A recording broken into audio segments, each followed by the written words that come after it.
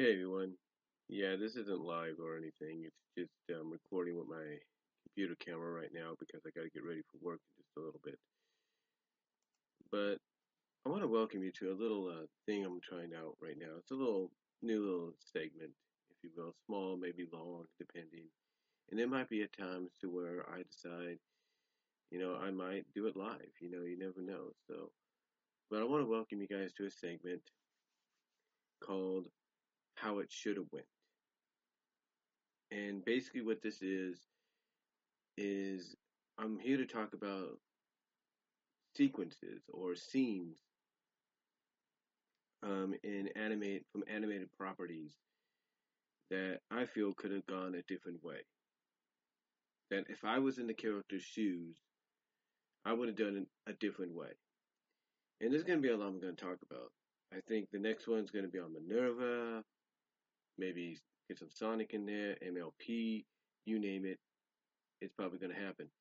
But the one I want to start out with right now is from the 1990, and in a sense 1988, which would make it its 30th anniversary this year.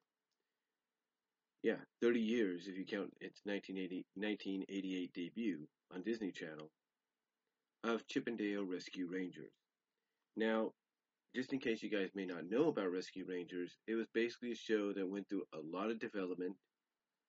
It was going to be called Miami Mice, have different characters, maybe with the exception of Gadget, but she was going to have a different design.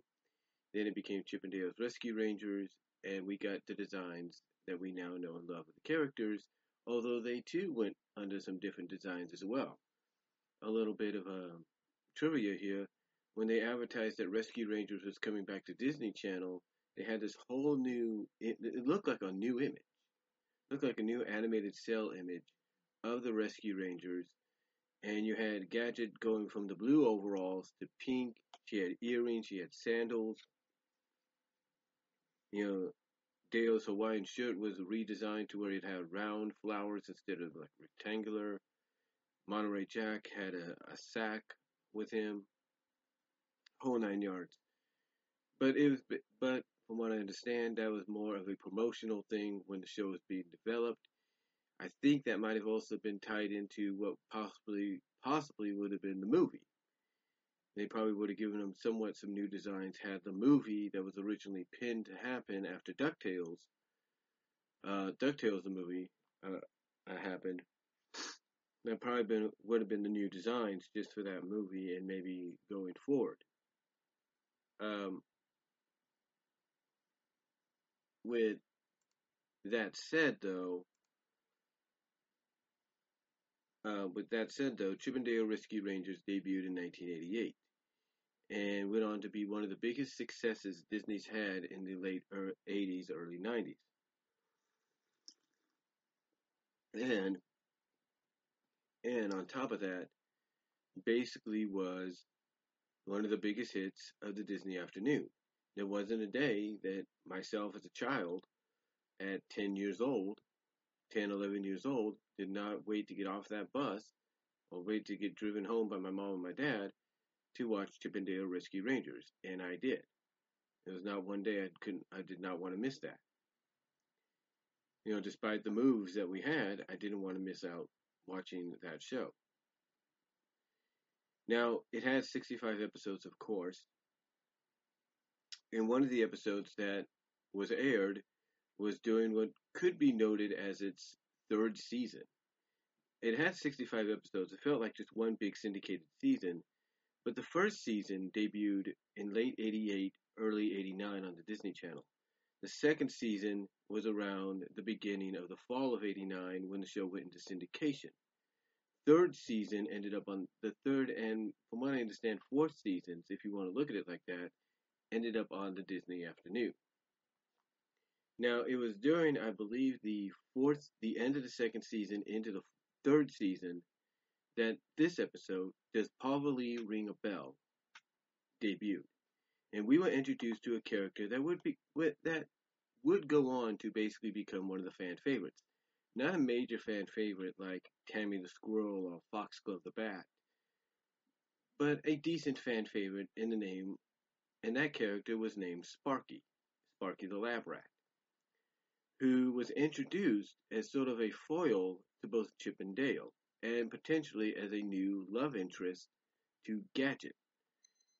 Because, hold on for a sec.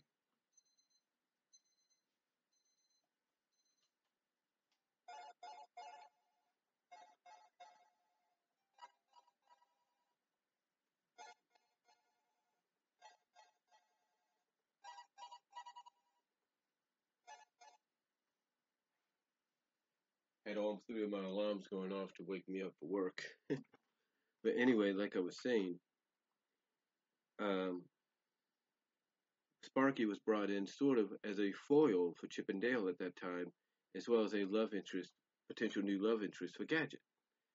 Because you see, one of the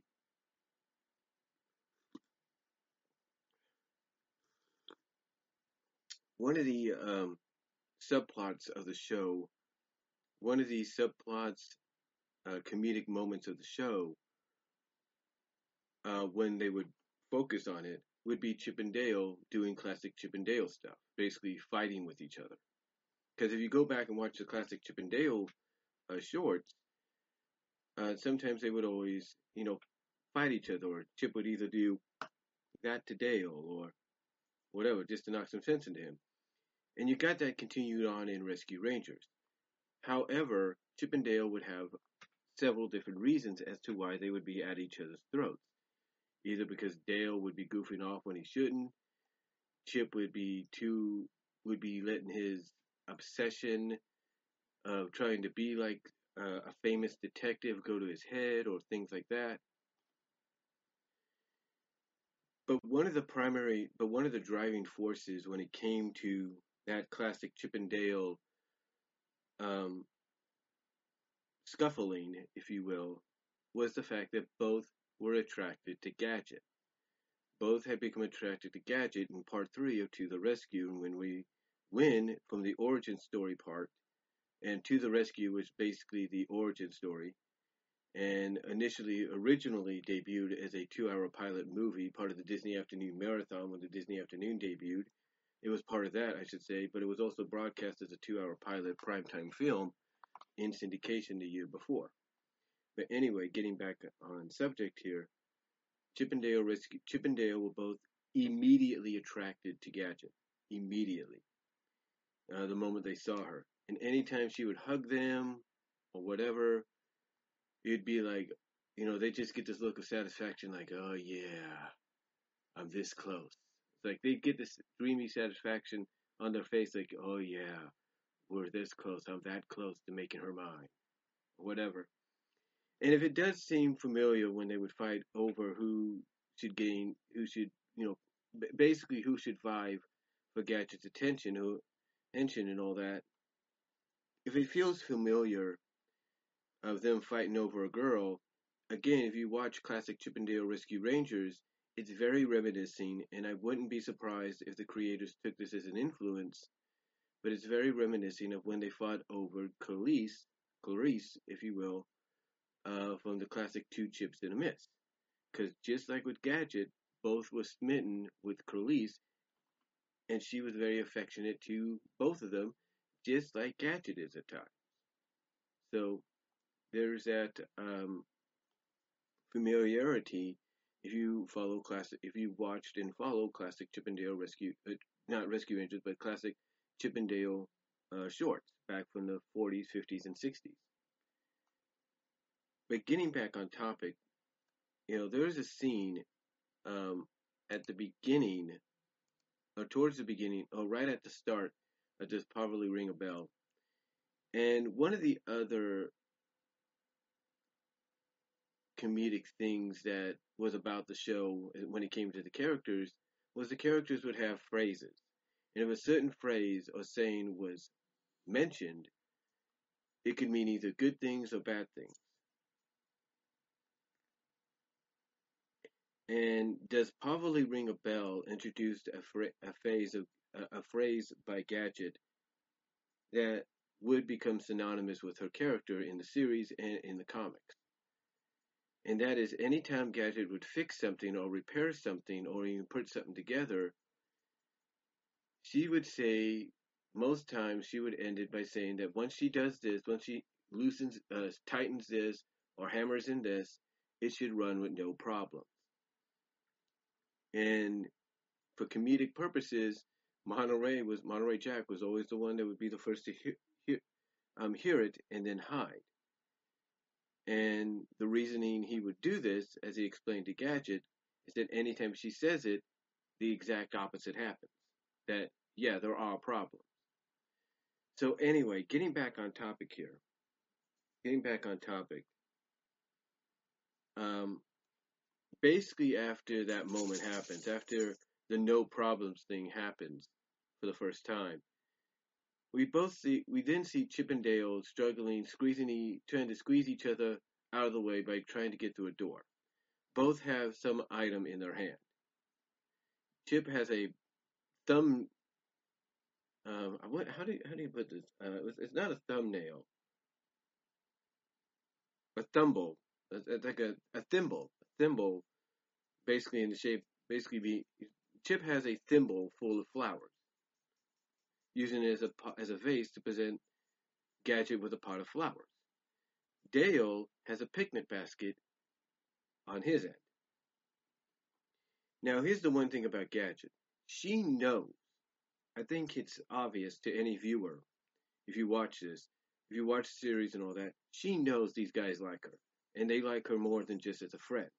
And she knows they both want to be with her. They both want to be her boyfriend. They both want to be her lover, whatever.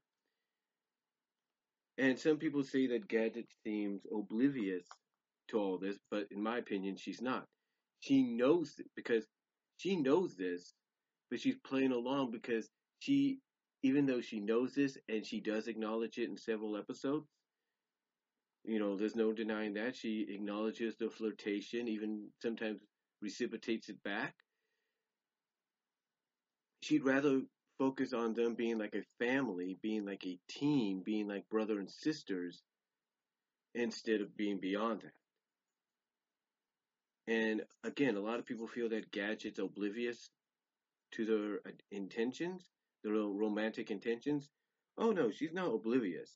She knows what she's doing. But anyway, long story short, both present Gadget with their gifts.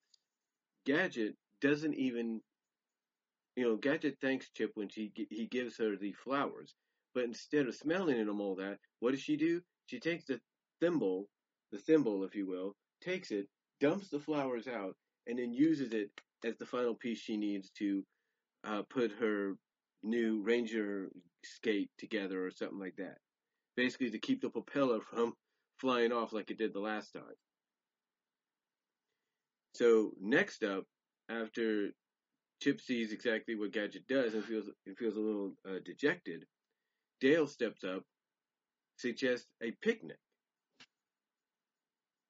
But Gadget, you would think, playing the oblivious to the situation, doesn't doesn't kind of get the message. You think Gadget's playing isn't oblivious to what Dale's trying to say, because Dale goes up to her and says, "Oh, great, now we can go on a picnic." Gadget immediately turns it around and suggests and basically makes it sound like they're all going on a picnic, which Chip then rubs in Dale's face. Here's the problem.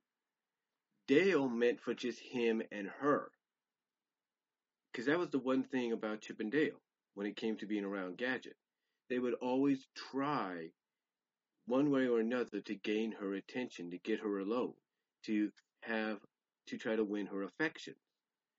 And Dale's method was go on a picnic with her, talk with her, get to know her better, and maybe start something from there. That was his intention. But instead, it got turned around on him because Gadget made it sound like everybody's going to go. Now, you might say, well, what does this have to do with your topic here? How it could have gone? Well, here's how I think it could have gone if I was Dale. Now, if I was in Dale's shoes and I knew both me and Chip wanted to win Gadget's heart, here's what I would have done. I would have got my picnic basket together, but the moment I walk out, but the moment I start to walk out the kitchen, I see Chip. This is what I would have done if I was Dale. The moment I walk out of the kitchen to see if the coast is clear, I hear some footsteps. I see a silhouette, a shadowy silhouette. So I back up, and this is what I would do if I was Dale. I turn my head over. I kind of creak my head to the side to see who it is, and I see Chip. And I see Chip holding the thimble vase of flowers. So I'm thinking, hmm, he's going to try to win Gadget's heart with flowers. So, anyway, here's what I would have done if I was Dale. I strategize. I'm thinking, okay, he's going to be in there with Gadget. He's going to probably be in there with Monterey Jack and Zipper. That may not be the best time to suggest a picnic. Here's what I would have done. I would have waited till everybody was cleared out of there. I would have waited until Gadget took. I would have followed. I would have quietly followed to see what was going on, lean against the outside of the door or the entranceway to the workshop, kind of peek my head in, and the moment I see Gadget dumping out the flowers from the thimble and using it instead to keep the propeller in, that's basically that's basically not when I make my move. No, I wait. So basically, after I see her do that, I notice Chip walk out. Now, I notice Chip walk out, and then I wait for Monterey to leave. I kind of, basically, if I'm Dale, this is what I would have done if I was in Dale's spot. I basically run to my room. I run to hide somewhere where they won't see me. Kind of keep myself kind of like inconspicuous. And then after they leave, and I notice Gadget's still in there, that's when I make my move. And then knowing Gadget, knowing that she might suggest that that we let everybody else know, I stop her before she says anything. I go up, I do what I do. Basically, if I'm Dale, I wait till the coast is clear. I make sure nobody else is around, and if I do, I wait my I wait to basically I wait to take my opportunity. And by waiting, I wait till the coast is clear. So after I see the coast is clear, I do basically what Dale initially was going to do. I go up to Gadget, say hi, compliment her on, doing a job, compliment her, kind of sweet talk her a little bit, compliment her on the skate, on the Ranger skate she's made. And then this is what I would have done. I would have gone forward with the suggestion of a picnic. But then, as Gadget's thinking, oh, good, we should go tell the others, I would politely say, Gadget, with all due respect, that sounds like a good idea and everything, but I just meant for you and I to go on a picnic. Just politely, kindly, respectfully say, look, I agree, that sounds like a great idea, but originally I just wanted it to be me and you, so we could just sit back, relax, talk, get to know each other better, stuff like that. And if Dale would have done that, that would have made it dawn on Gadget like, oh, okay, I get it. And maybe she would have been more receptive of, oh, okay, that sounds all right. Like, basically, if I was Dale, and it is hard to figure out a character like Dale, how, what you would have done if you were him. But basically, if I was Dale, I would have basically waited my turn, waited till the coast was clear, did what I, you know, go ahead and suggest a picnic like he originally does. But then, as she's getting ready to go, probably tell the others, kind of, politely, respectfully tell her, Gadget, I just meant for you and me. So and not make it sound like anything else, but make it sound like, hey, I just want to get to know you better as a friend, and everything, and we hardly spend time together as friends, so this would be the best way to do it, and go from there. And I think if Dale would have done that and just probably ring a bell, if Dale would have went with that strategy, would have went in that direction, his chances of being alone with Gadget on this picnic would have increased tenfold. You could have still done the same story with Sparky and all that. You could have done that. You could have found a way to do that still. But I think it would have increased. I think Dale's chances would have increased tenfold. So that's what I would have done if I was in Dale's shoes in the episode Does Pavolou Ring a Bell from Chippendale Rescue Rangers. But that's about it. That's about it. That's going to do it for this initial start. Sorry, it was about over 20 minutes. Let me know what you guys think down below. Comment if you like. Let me know what you would have done if you were in Dale's shoes in that situation. And stay tuned. There will probably be more on the way. Some on Minerva, MLP, Sonic, you name it. It'll be on its way. And maybe if you want to make some suggestions, go ahead. Make some in the comment section below. So until then, guys, I got to get ready for work. And I'll talk to y'all later. God bless. Take care. Peace out.